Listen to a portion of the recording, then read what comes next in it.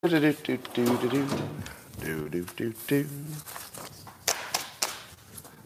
morning, everybody, and welcome to the highlight of human civilization. It's called Coffee with Scott Adams, and if you'd like to leave, the only way you can do it is by pulling the fire alarm. But if you'd like to stay and elevate your experience to levels that could only be considered infinite or possibly galactic, all you need is a cup or mug or a glass, a tankard, chalice, or stein, a canteen, jug, a flask, a vessel of any kind. Fill it with your favorite liquid. I like coffee. And join me now for the unparalleled pleasure. It's the dopamine of the day, the thing that makes everything better. It's called the simultaneous sip, and it happens now. Go.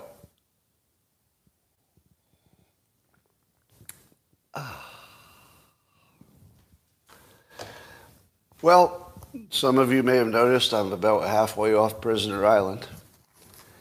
So we'll talk about that in a little while, but other fun stuff first.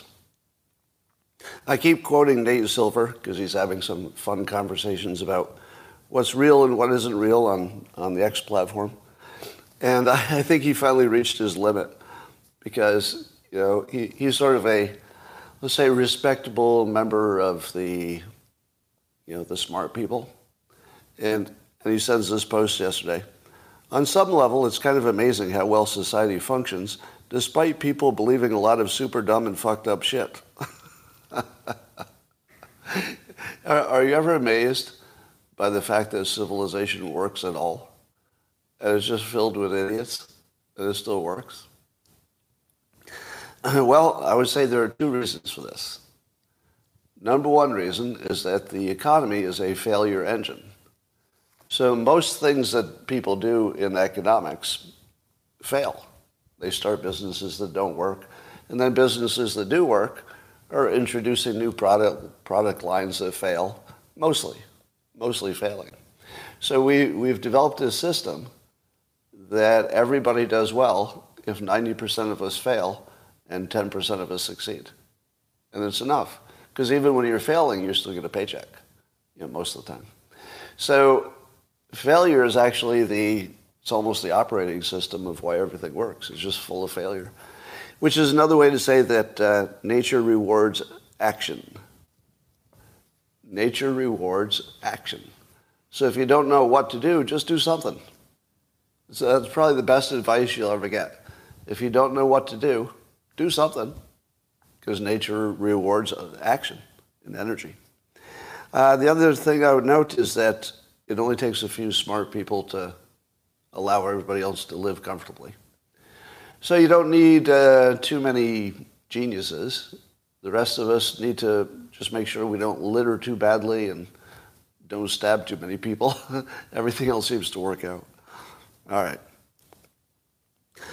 Meta, the company Meta, which you might think of as Facebook, is floating a plan to charge people, at least in the EU, $14 a month to have an ad-free version of Instagram or Facebook. Now, I don't know if that'll work out, but I would make the following point. Civilization can no longer depend on advertising for your information. If you want your information to be accurate and available to people, it cannot depend on advertising. Because advertisers have a very narrow band of what's allowable, whereas free speech is a wide band by definition. So if you limit all of your speech and truth to, you know, this little narrow band, that's bad news. So anything that gets us away from ad-supported anything is good. So I'm no longer ad-supported. Well, I guess I am in a minor way. On YouTube I am. So I guess on YouTube I'm ad-supported. But I believe it's obvious that YouTube is suppressing me because my YouTube traffic has stayed largely the same for years, which is pretty much impossible, I think. Pretty much impossible. Well, everything else has gone up. So I'll be looking to alternatives for YouTube, but technically sometimes that's difficult. One of the things I'm thinking of doing is just discontinuing YouTube altogether and just do it on Rumble. takes a little more technology to do that, so that's why I've been putting that off. But we'll see. I haven't made any decisions yet.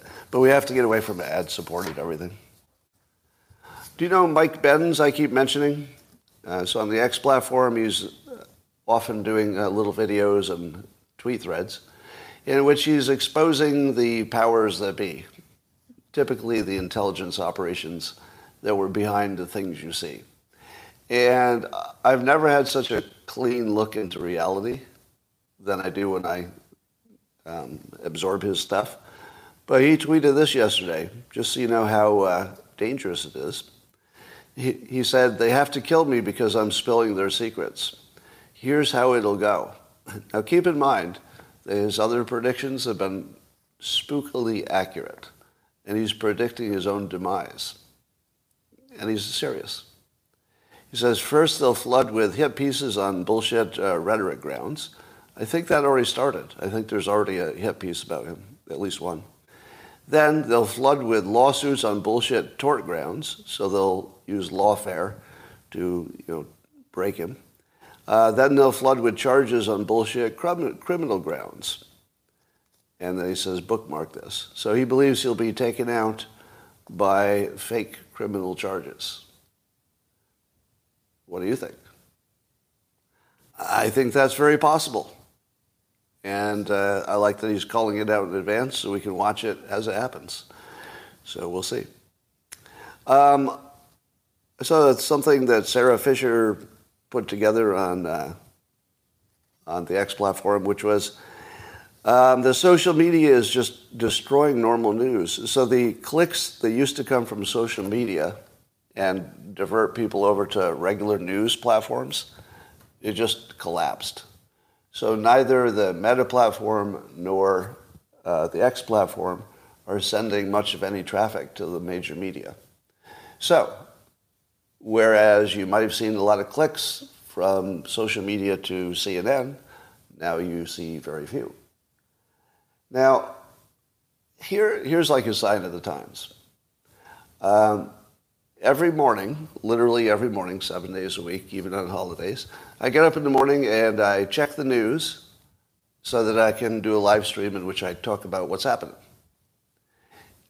A number of times lately, let's say in the last month, I have completely prepared my live stream, notes and notes and notes about the news without ever looking at a news site.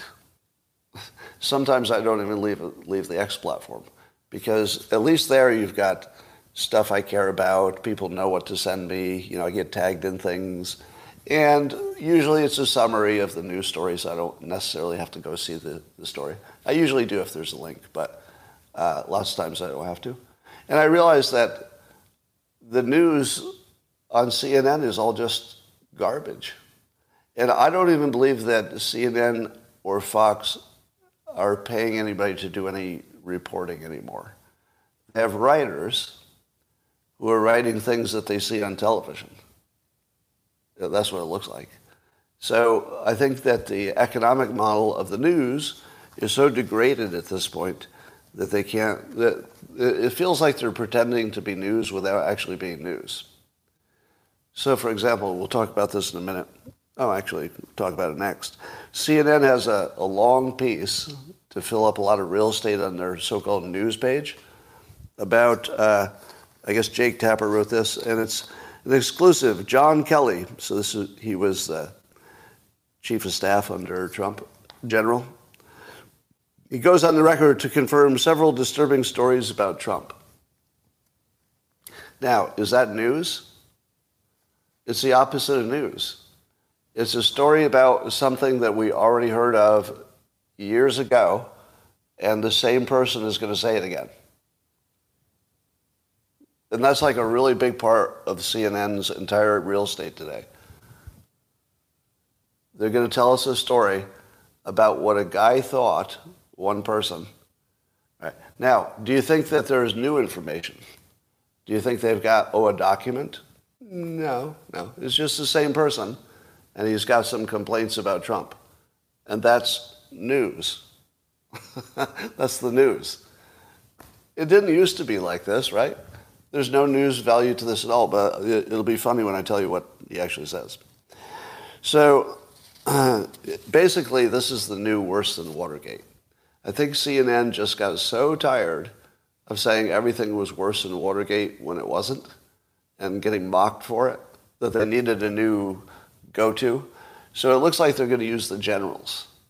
So it's going to be all of Trump's ex-generals are going to be the new worse than Watergate. Oh, the thing he said. Oh. Now, here's my take on General Milley and on General Kelly. I swear this might be pure bias on my part. It might be. But they come off as stupid. Does anybody else have that? I mean, Trump called them stupid, and I know I'm being primed by that. So he's influenced me to, maybe look at him in those terms. But they actually act stupid in public. Like, actually, literally. And I don't say that about people that I disagree with. Yeah, it's not automatic. Like, I don't say that Eric Swalwell is stupid. I don't think he's stupid at all. He does things I don't like. That's completely different. He seems smart. But honestly, the generals don't seem smart, and I don't know what to think about that. Is that just me? Because it could be me, right? If we're being honest, it could entirely be me. Do you see it too, or is it just me? Is anybody having the same vibe that they don't look smart? Yeah, that's worrisome. But let's see what John Kelly says, and you tell me how credible this sounds. You should use all of your tools that I've taught you about what is a credible report and what isn't. So then I'll quiz you and ask you if this is credible. All right? So it starts out by saying that General Kelly confirmed several remarks his former boss, Trump, made. Now, the story is that he's confirming several things Trump said. What does that mean, confirming? It means he's saying it a second time. If you saw confirming, wouldn't you say to yourself, oh, there's a document that shows it, right? That's what your brain would say. Or there are more people who are backing him up because they were in the same meeting. That would sound like confirmation. Oh, a second person says the same thing. But now listen to the story and see if this sounds like he's confirming anything or just restating what he's already said. All right. Blah, blah, a little bit about him, and then says, all right, so here's what Kelly says about Trump. A person that thinks. So now he's going to tell us what Trump thinks in his inner thoughts. He thinks that those who defend the country in uniform or are shot down or seriously wounded in combat or spend years being tortured as POWs are all suckers because there's nothing in it for them. Do you believe that even slightly is a good summary of what Trump thinks in his inner thoughts? No. Number one, it's mind reading. Number two, it's a made-up quote, right? So he's basically inventing something to get mad at. And he actually calls it out as talking that he knows what somebody's thinking. But the other tell is this. This one's always good. That those who defend him, basically he uses the word all. So he says that Trump says everybody who served, all of them, are suckers. Does that sound like anything that Trump would say in the real world, that all of the people who served in the military were suckers? It doesn't sound like something he would have said. Very inconsistent. So, and what is the evidence for this? None is given. It's just a statement. I think he thinks this. Now, there is more evidence, but it's not in this part of it.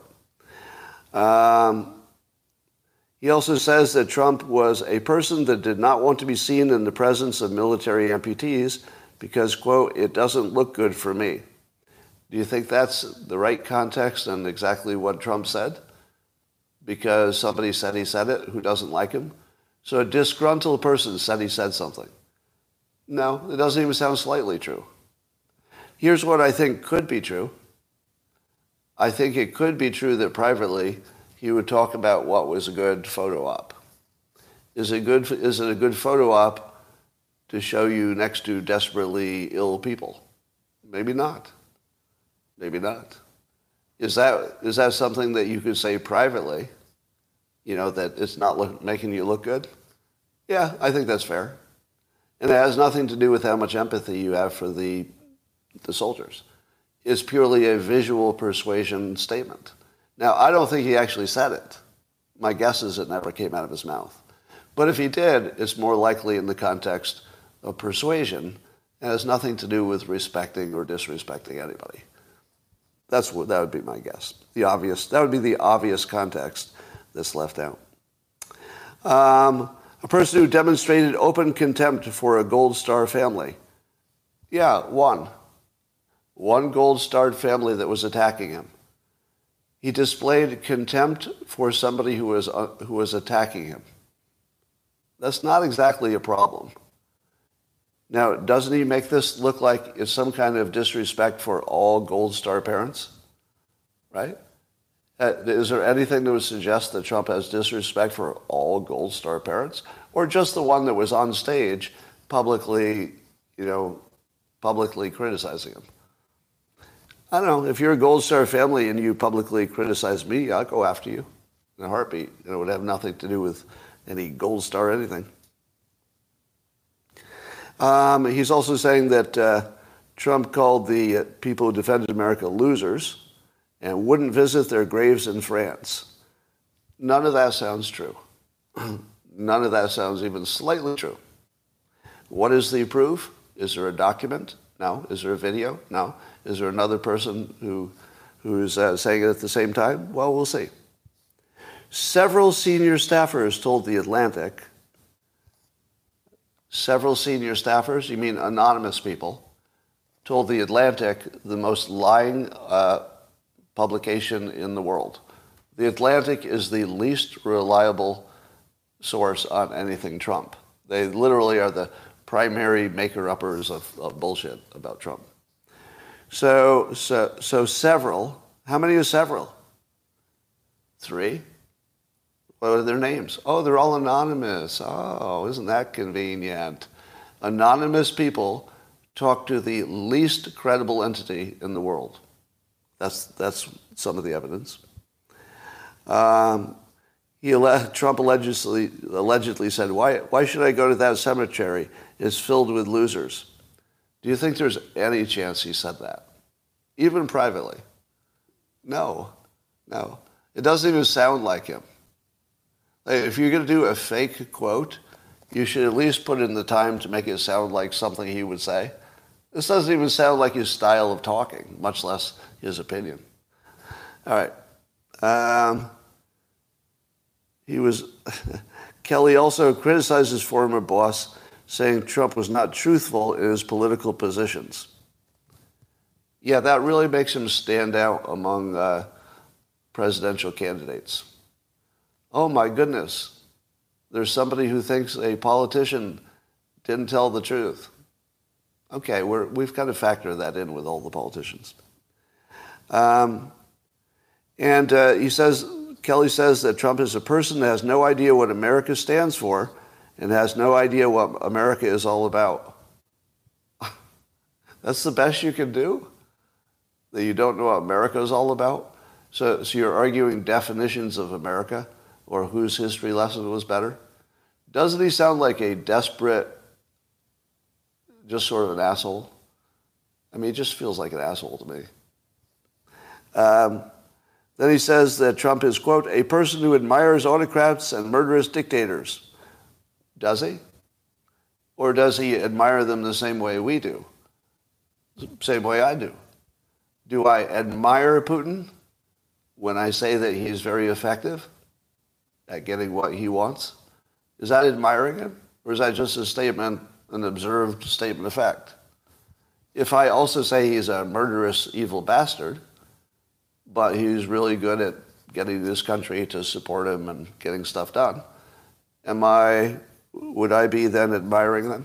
No. Admiring is an asshole word. It's imagining you're reading his mind and then you're interpreting it in the worst possible way. A person who has nothing but contempt for our democratic institutions. Really? Trump has only contempt for democratic institutions. More so than the normal person? Don't you think a little bit of contempt is just about right? If you don't have a little bit of contempt for our democratic institutions, you have not been paying attention. So a little bit of contempt is just about the right amount. And the rule of law. Yeah, he hates laws. And then Kelly says, there's nothing more that can be said. God help us. Now, just keep in your mind that Jake Tapper decided this was newsworthy enough, and he called it confirmation. Where was the confirmation? Was it the several senior staffers who are anonymous who told The Atlantic, the least credible publication in the world? So CNN, the second least credible organization in the world, is pointing to The Atlantic's reporting about some anonymous people to confirm. That's their confirmation. If I may end this segment with what I call my only good impression, I call it the Jake Tapper tilt, or just the Tapper tilt. It's when you ask a question of somebody that you think is lying and you want them to know with your face and your head tilt, and it goes like this while listening. Try it. Try it on the holidays. Next time somebody's explaining to you their political opinion, if you don't like it, just look at them and give them the Tapper tilt. Just like that. If you're listening on audio, you're missing one of my best impressions. Oh, it's fantastic. Head is tilted, mouth in a mocking position. It's good stuff. If only you had seen it. All right. So Rasmussen had a poll asking people how likely is it that cheating will affect the outcome of the next presidential election. What would be a number that would represent a healthy country? Like what percentage would you feel, that's about right? I would have said that if 24% thought it's likely, or 25% thought it was likely, but if 75% thought, oh, no, the elections are fine, I'd feel like we were pretty safe. Because as I often say, 24%, 25% will get every question wrong. But if 75% said, I think everything's fine, I would feel comfortable as well. Probably. But it's the opposite of that. So it's closer to, let's see, the people who think that cheating will affect the outcome, very likely is 30%, somewhat likely is 24%. So you've got 54% think it's somewhat likely or very likely that the election will be affected by cheating. Does that feel like a dangerously high number? And would anybody like to argue with me about whether Trump is persuasive? Do you think that this number would be anywhere near what it is if Trump had simply said, I accept the election as it is? No, this is totally Trump. Trump actually convinced more than half of the country that elections are not credible. Think about that. Trump, all right? I mean, other people mimicked him and said the same things, but only because he did. Trump by himself got 54% of the public, the voting public, to think that the elections are at least somewhat likely to be crooked. That's pretty remarkable. In terms of persuasion, that is one of the all-time most persuasive things I've ever seen. Can you think of anything more persuasive? I mean, the country had a very solid opinion of how safe elections are. I doubt it had changed much in the years until recently. It probably had a big change recently. Well, do you think this is a bad sign or a good sign? Is it bad news or good news that more than half of the country thinks the election might be sketchy? I think this one's too close to call. It's bad in the sense that we wish that the elections were not only good, but everybody knew it. So it's bad that way. But it's good in the sense that nothing gets fixed until people admit there's a problem. And at the very least, the elections do not have the fully auditable, transparent nature we all want. So maybe having half of the public doubt that it is even a real election will get you closer to actually fixing something. I'm going to say again why I think the election is not auditable, and that it's done in a fashion that gives us, let's say, less comfort than they could. I think it's intentional, and I think it's because both sides cheat. I think that's the whole story. Both sides cheat, so neither side has a really strong incentive to change the whole system in a way that nobody can cheat, because they want to keep their district, right? Clearly, there are power centers that stay Republican, and the Republicans would like to not lose them. So I think we've reached a point where both sides are, and this is just speculation based on observation, that it looks like both sides are going to accept cheating and then compete on the cheating itself to see who can out-cheat the other side. And cheating in this sense would include legal stuff. You know, things you didn't see coming, but somebody had a clever legal maneuver, totally legal, that changes the outcome. So I think we'll see all the legal and maybe less than legal competition. So it looks like a competition of cheaters at this point. Otherwise, I don't know what I'm seeing. I cannot explain why Republicans would not want to fix a system they don't trust. Only one reason. The people who could fix it don't want it fixed. I can think of no other reason. Well, there is no other reason. If you can think of any other reason, then maybe it's a failure of imagination on my part. Because it could be. Lots of times it's just a failure of imagination. I just can't imagine any other explanation. But don't you think somebody would want to tell me what the other explanation is? Yeah. You feel like Republicans would want to say, you know, we're trying real hard to get these elections to be fair, but those darn Democrats keep stopping us for one reason or another. Wouldn't you like to hear that? To at least know that one side was trying to fix the transparency? But I've never heard anything like that. Nothing even close to that. Not at all. So I have to assume they're both in on it. Otherwise, nothing makes sense. I assume the same about corruption. If it were only true that Bob Menendez is the crooked one, well, I'll be amazed. But if you don't think that Republicans could have known what this guy was doing, or that people do this and that job, that's probably because Republicans are doing the same thing in a different way. So again, I would assume that corporate or congressional corruption probably is because they're doing it on both sides. Probably. Not every person, but it's probably on both sides. All right. There's this new study that says you can make yourself look good in interviews and just look good to other people at work by praising your coworkers. At the same time, you maybe say good things about yourself. So the research says that instead of saying, I did this and I did that, you say, my coworker Bob, he's great, he's really killing it. And together with, Alice and Joe and Isaac, and I did my part. I think I did a good part too, but man, we got a good team.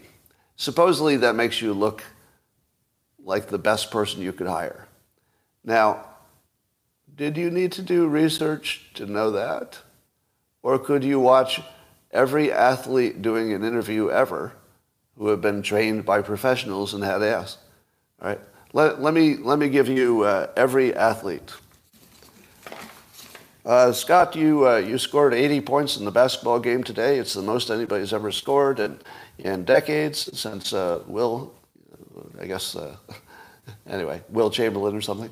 So how do you feel about your great accomplishment? Well, Carl, I like to think it's a team effort. The team played really well. I don't think too much about my personal stats. I was just thinking about getting the win. And if we could get the win, then our team is working as one unit, and that's all I care about. Now, literally everybody has known forever that if that same athlete had said, I did this largely alone.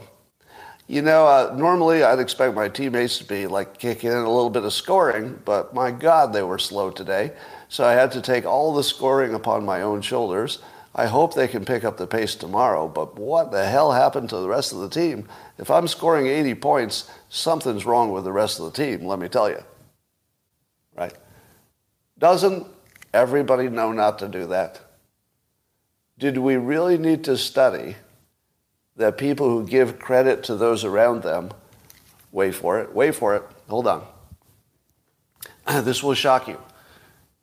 It turns out that according to science, the people who are generous to the people around them are more liked by who? Who? The people who are generous to the people around them are more well-liked by the people around them. Yeah, the people around them. So that's quite a shocking thing. They have not studied this, but I have a hypothesis that if you did a control group, one group of people was punching the people around them every time they saw them. Hey, Bob, ooh, punch you. That they would be less liked, probably. I mean, you'd have to do the science, but probably less liked than the people who see you, and every time they see you, they give you a compliment. So if you were to compare the two groups, the complimenting everybody versus the punching everybody, I feel like you'd see a difference. Now, don't say I'm some kind of a scientist, because I'm not. I just have some theories that I think should be checked out. I think we should do a study on that. Pfizer can fund that. All right. Mr. Beast, who's a beast on social media, I believe his number of followers, Mr. Beast, is 1 trillion. 1 trillion people follow him. I don't know, it's a lot. I think he has the most followers. But there's a deep fake scam of him, a little video in which he's scamming people to, do something, pay him some money. And he was tweeting around to make sure people knew it was a scam. And he says, this is a serious problem. But is it? Is it? I wonder if the deep fakes are going to be so obvious that everybody will just stop giving money to everybody. Like, I can't imagine seeing a video of somebody saying, give me money in any context, unless they were selling me a product and I knew it was an advertisement. But I can't imagine being influenced by a person talking, because I just wouldn't believe that. If they were a real person, I wouldn't believe them. But then the possibility that they're AI, twice as many reasons to not believe them. I think we'll just stop believing everything. I think people will adjust. So instead of being super gullible and we keep falling for this stuff, that'll happen in the short run. In the long run, we'll just not believe anything. I think that's where we're going. And that's not a good place to be. Well, you're probably wondering about this story I haven't talked about yet. There was a journalist named Josh Kruger who was fatally shot 7 times early morning, I think it was yesterday, and he was in Philadelphia. Now, the story is notable for a few reasons. One is it was a journalist and an activist and a Democrat type. But also he was quite active on social media, including 2 days before he was shot to death in his home. He was mocking me on Twitter. I didn't know it. I didn't realize it until after he was already dead. But apparently he had just been mocking me for an old tweet of mine from 2020 that I said that if Biden is elected, this was before the election, last election, I said if Biden is elected, there's a good chance she'll be dead in a year. And he mocked me for saying that and mocked my ability to see the future. And he was slain violently in his home hours later. Now, today's news is that there was another person who had tweeted some trash at me recently who was also stabbed to death at Malcolm X Boulevard, a 32-year-old activist who was sort of anti-fossil fuel. So that would be 2 of my critics who were slain within days of criticizing me. And people are asking, is this some kind of a trend? Do you have alibis? Well, I do have alibis.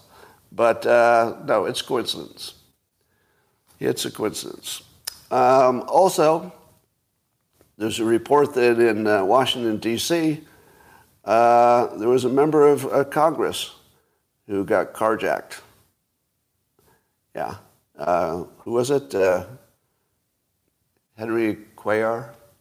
So a Democrat member of Congress who got carjacked in D.C., which is also a coincidence, right? Now, I would have said you should get out of D.C. because there's a lot of crime there. But Congress is going to wait around and just keep getting victimized, I guess. That would be their choice. So I would like to report that I'm about halfway off of Prisoner Island. Do you remember what the middle phase is, right? I'll remind you what Prisoner Island is. Prisoner Island is the story that I hold in my head about, when things get bad, what that's about. So Prisoner Island is, I imagine that if you drop me on an island full of just prisoners and no law, they would, beat me and rape me on the first day and leave me for dead.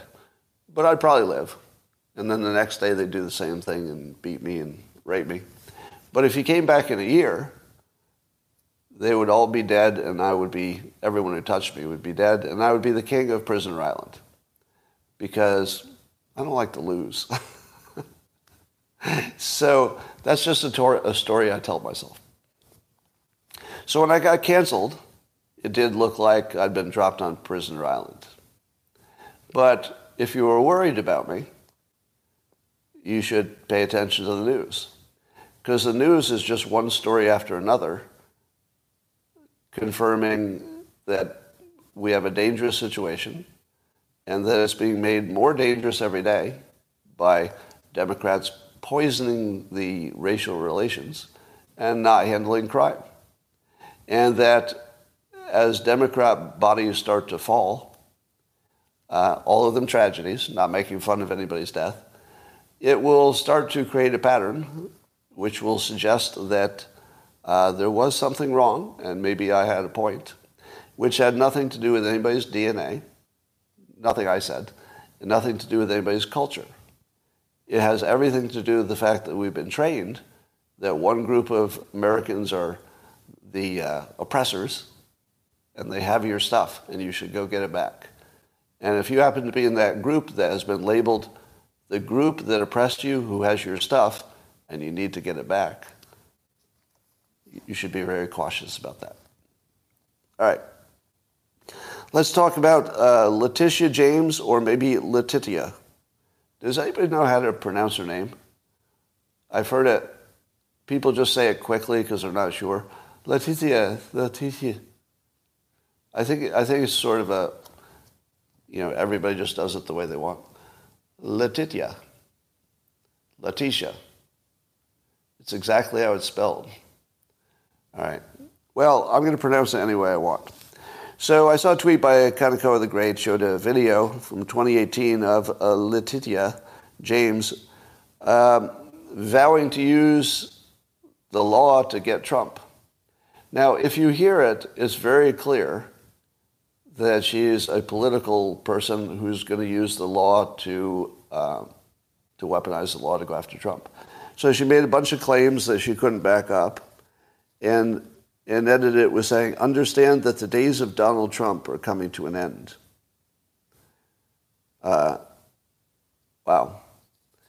And so after all these grand charges of colluding with other countries and money laundering, all these charges, the thing that they're trying to nail him on, after all those great charges, are that he took out a loan and paid it back with interest.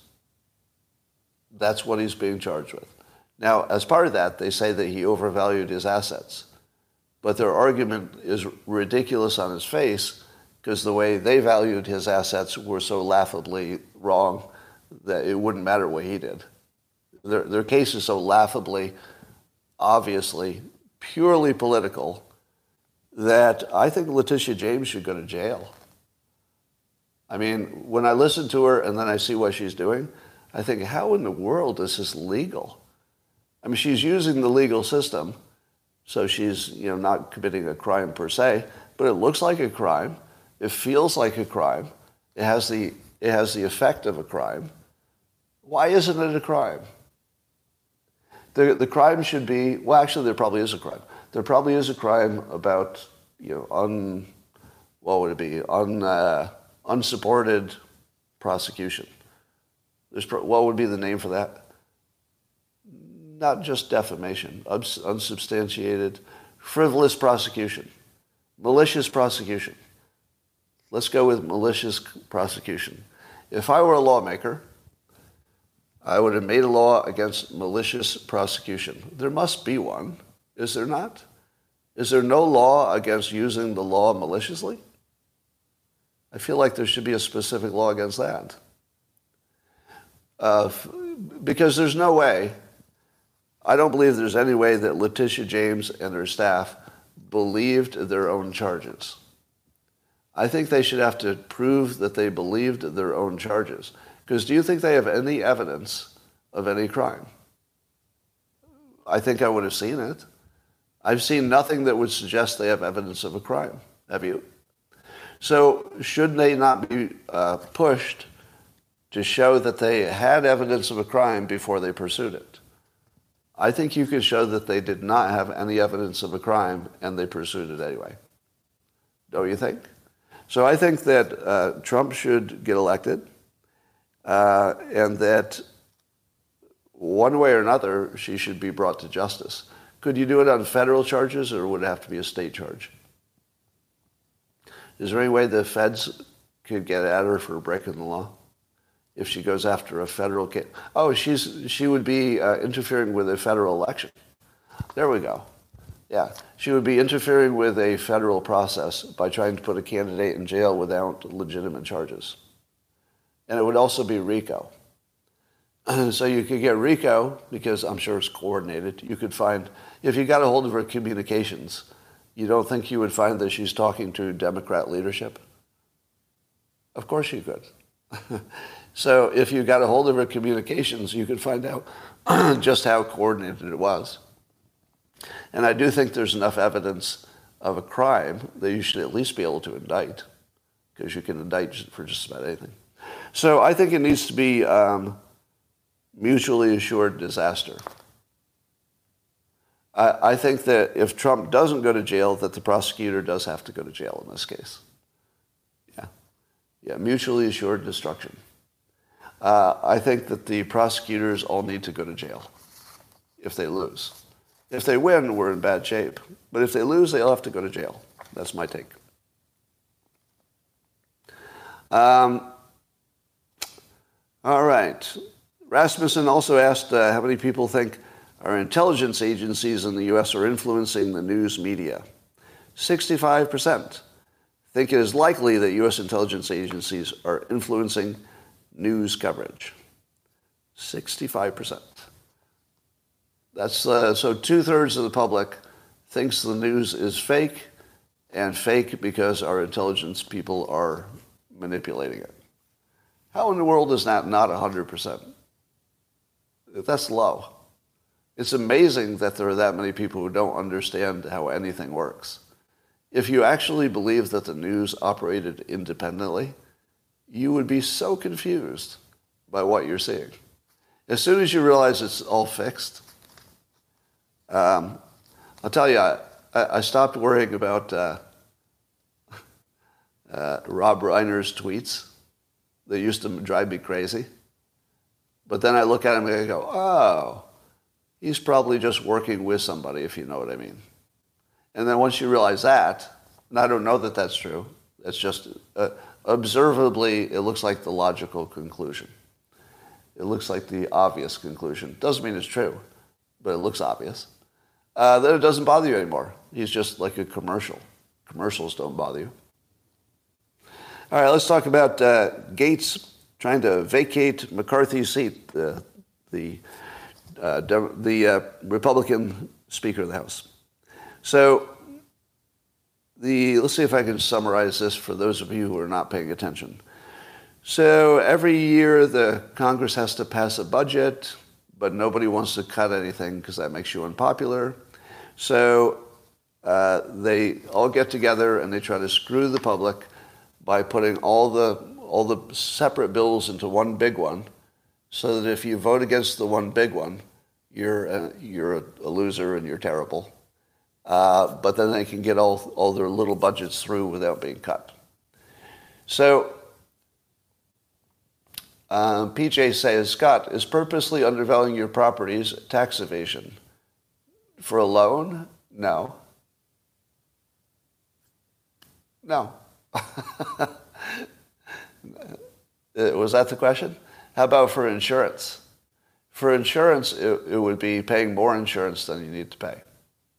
If you're talking about property tax, I don't believe that's part of the charges. So here's what I would advise you, because based on this comment. If you're looking at the Trump legal jeopardy, and you're looking at what he did with banks and insurance companies, if you do not have a business education, shut the fuck up. You have no idea what's happening. Just shut the fuck up, right? Or talk to a banker. Talk to a banker. Ask a banker if they take the customer's word for what they're worth. Nobody does, right? So your minimum requirement for being part of this conversation is you have to have a business background. If your background is art, you might be an awesome person who makes great art. But you shouldn't be in this conversation. You're not qualified. If you think the news is telling you something useful about the nature of the charges, they're not. Not even close. The story is so botched. I think it's partly because there aren't that many business people who do the news. But I doubt it's even being reported correctly on the news, on the business channels. I haven't watched them, but I'll bet the business channels are totally botching the story. Have you seen any of the business stories say, there's no such thing as a bank that trusts you when you say your asset is worth a certain amount? In the history of the world, that's never happened. But only business people know that. Artists don't know that. The artists think that this is real because the court is involved, so it must be real. No, it's not real. It is just a political attack. You need to understand you don't live in the country you thought you did. We do not live in a country where the law is being properly applied and that our political participants are being fairly treated. We're not in that world. They are being absolutely targeted for destruction by very bad people. And part of that is fooling you with complicated stories so that you think you understand what's going on. Oh, he's in court for a banking thing. I guess he tried to do some fraud. No, there's absolutely no evidence of that. None. And there probably won't be, because the nature of a banking relationship is that the banking checks everything themselves. That's core to their job. It's not something that might have happened this time and maybe not. No, it's central to what a banker does. They check. I was a banker, so I'm not talking from, and I was a lender as well. So I'm not talking from, because I read a book about it. I was an actual bank lender. We don't take anybody's word for anything, ever. There are no exceptions to that. All right. If the property tax thing comes up, maybe there's more of a story there, but I haven't even heard that one. I don't even think that's part of the charges. So let me explain this Gates-McCarthy thing. So Gates said he got McCarthy some months back in order to, as part of Gates agreeing to support McCarthy to be the speaker, Gates and his little pack of rogues got McCarthy to agree that they would only give them spending deals in packages that were separate. But then I guess he did a trick where he waited until they didn't have time to read the packages, which was just as good as putting them all in one place. So there does seem to be some trickery involved, that clearly the process cannot stand transparency. So there is an obvious, observable move to make the budget dealings less transparent in front of the public whose money it is. If anybody's trying to make the process less transparent, as in you're not going to have time to read the bills. You got to vote on it, but trust us, you don't have time to read it. No good. Or if they take a bunch of bills and they stick them together into one big Frankenstein bill so you don't quite know what's going on, no good. No good. You got to be transparent because it's our money. So Gates is working toward that transparency and also making politicians keep their word, because McCarthy promised to deal with them one way, and Gates says that he's not doing it. So even Thomas Massie thinks that McCarthy should not be removed because in many ways he's a better speaker than the Republicans have had before. That's what Massie says. But is this one issue the one that you want to throw everything away for? And my answer is yes. Yes, this is the one issue to throw everything away for. You should put the entire country at risk to get this done. Normally, I would say, no, don't do anything that puts the whole country at risk. But this, you have to do it. This is an existential risk. If we just keep voting money that we don't have, we are guaranteed to be out of business as a country. So we have a design that guarantees failure. Nobody's arguing with that statement. Let me say it again. And keep in mind that there's nobody, left or right, who will disagree with this following statement. Our current design of how we approve things guarantees the destruction of America. It guarantees it. It's not even up for debate. You couldn't find anybody who would debate with that point. Nobody believes you can keep spending more money than you have forever. That's not a thing. But we're in that system. And there's exactly one person who's willing to take the risk that's big enough that maybe could fix it. I don't even know if it would. I don't know if it can be fixed. But I know there's only one person trying, and he will be almost, if he's not completely destroyed by this, he's going to be totally attacked. They're going to try to impeach him and remove him from everything. I mean, they're going to go really hard because transparency is something that the Congress can't handle. They can't do their job if you're watching, which tells you something about the job they're doing. So I'm going to take a different position from Thomas Massie, and it's because I have a different risk profile. So if you're a member of Congress, I can see how you'd want to not take super big risks, which is a good impulse. So I still like Thomas Massie's way of thinking. I like his transparency. I like that he says in public why he's doing what he's doing. So I respect all of that even when I disagree. This is a existential moment. And there's only one person who's even acting like he understands it. The rest don't even act like they understand it. Like, I think they do, but they act like they don't. That's no good. So I hope Gates succeeds in completely destroying the effectiveness of Congress until something useful gets done. All right. Three scientists won the Nobel Prize in Physics. Let's see, for studying how electrons zip around the atom in the tiniest fraction of a second. So I guess somehow they figured out how to get a video of an atom or an electron zipping around. It's a fuzzy picture, and they don't know what to do with it or how useful it will be, but someday that might be super important. They're not quite sure how. But the three are, let's say, Pierre Agostini, Ferenc Krauss, and French-born Anne Hullier. Now, it's two guys and a woman, and the AP did a big story about it, and that's where I saw it. Do you think they showed the three of them standing there? No, they didn't. They showed a half-page photo of the woman. Now, how many women, either individually or as part of a team, do you think were nominated for the Nobel Prize? You know where I'm going with this, right? Now, she wasn't a black lesbian, but you know where I'm going with this, right? Did you used to think the Nobel Prize was something you'd be proud of if you won?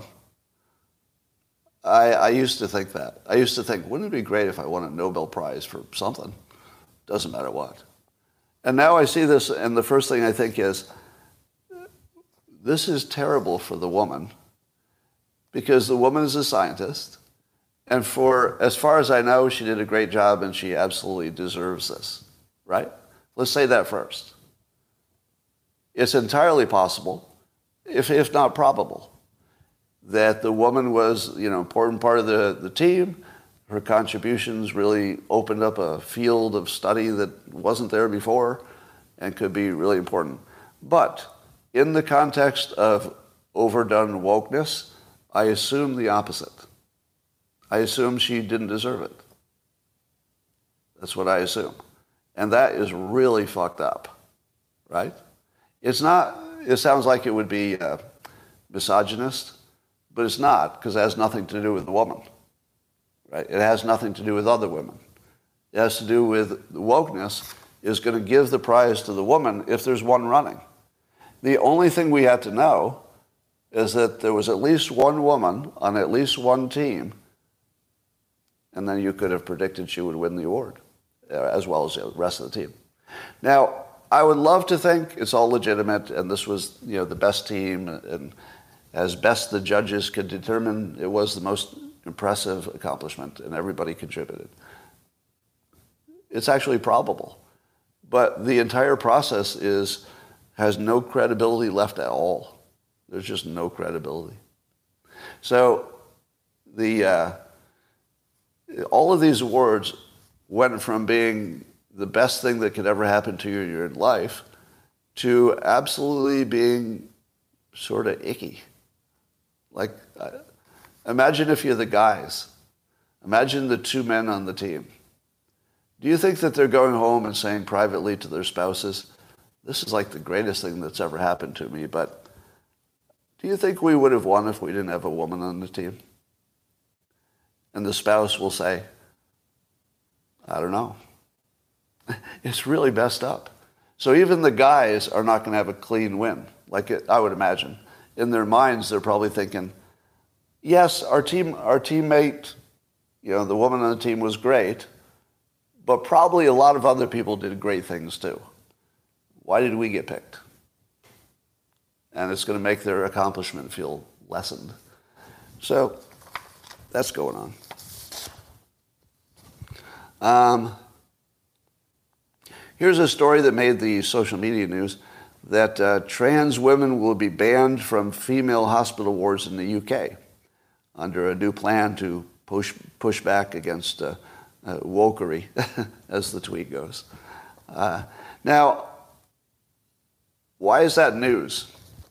Why is it news that trans women, which would be people who were born biologically with male parts, why would they be banned from a female hospital ward? Well, the reason given is for the safety and comfort of the other people in the female ward. But more importantly, why is it news? Just think about this for a moment. Why is it news? Because it gets clicks? No, not really. It's news because somebody did something smart. Normally, that's not news. Think about it. So when is it news to do something that's obvious and smart? Right. That we've reached a point in history, we've actually reached a point where our level of incompetence is so stunningly thorough that when somebody does something that makes sense to you, it's a fucking headline. We're very close to the point where it'll be news that there was a vote in Congress on a specific bill, without being lumped with other things, and nobody pulled a fire alarm. And that'll be like a headline. Whoa, there was transparency in the vote, and there was no fuckery, and nobody pulled an alarm, and they just voted on it. And then they passed it into law, and then it was a thing. Like, we're so close to complete incompetence that any little glimmer of smartness feels like, can you do that? I would argue that my cancellation was national news because what I said made sense, not because it was offensive. If it was simply offensive, probably wouldn't have made news. It's because it made sense. The people who heard it in context. Again, I never said anything about anybody's DNA or their culture. I don't do that. But certainly you can say things about the way people are trained and educated.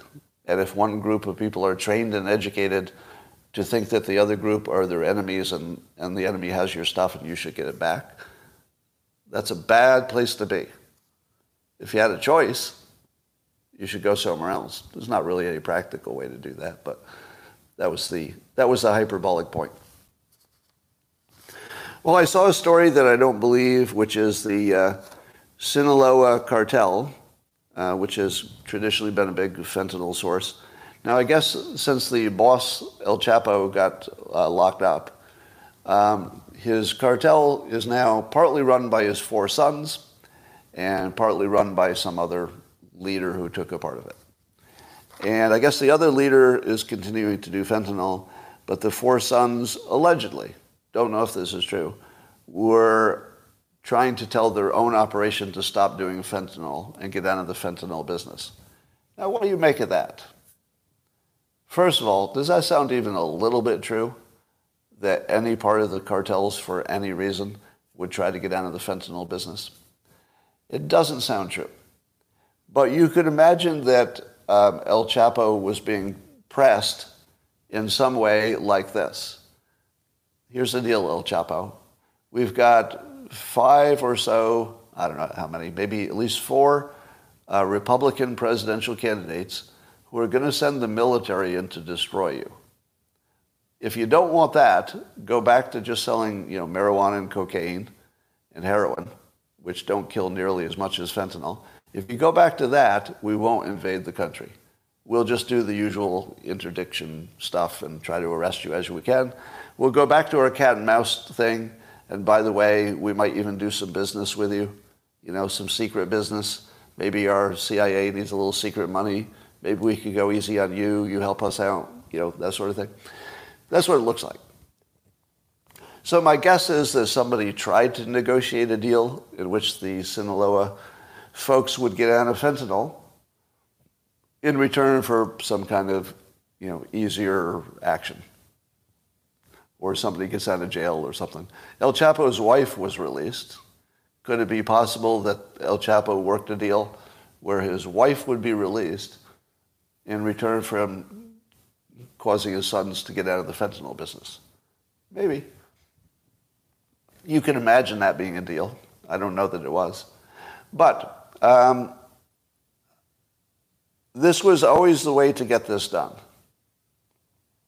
The way to stop fentanyl was probably for our intelligence people to work a deal with the cartels so that they could still be rich, but we wouldn't send our military in because there was too much public pressure to do it.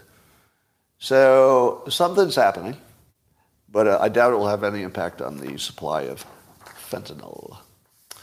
All right. So yesterday I did a podcast interview. And I'm going to do one tomorrow. I'll let you know all about those. So yesterday I talked to Pearl of Pearly Things. I'll let you know when that's up. And in theory, unless it gets postponed, I better check my messages. So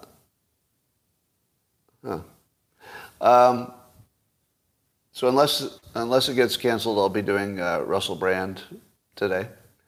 And I think it would show up for your viewing a little later this week, but I don't want to give you a date on that until it's confirmed. Because with podcasting, things get rescheduled just all the times. All right. So that's happening. My other podcasts would be Megyn Kelly. If you want to do a Google search, I'm told the Megyn Kelly interview and the Michael Malice interviews, you can Google both of those, were some of my best work. So if you'd like to see some of my best work, apparently it's there. All right.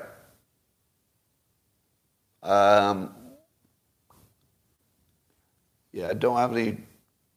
Those are the only ones that are scheduled right now. Can you go in the All In podcast? Well, I don't know. I've got a few other podcasts I'll be looking at going on, but they're not all practical. They're not all really in my sweet spot.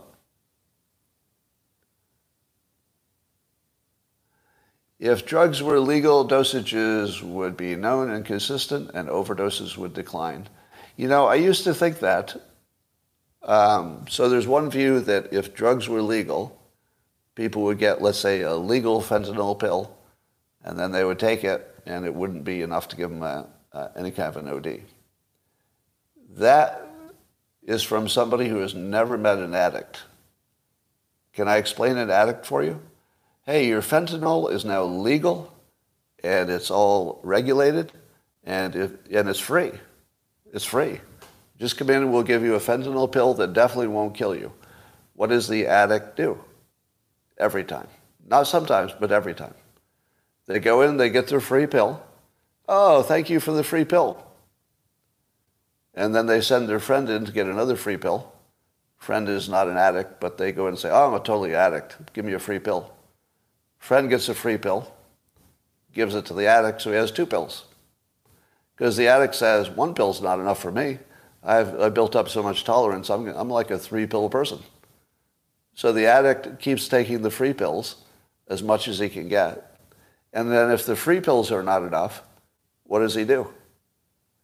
He buys illegal drugs to add to the free pill. Now, if you didn't know that that will happen every time with a serious addict, then you shouldn't be part of this conversation. That's basic.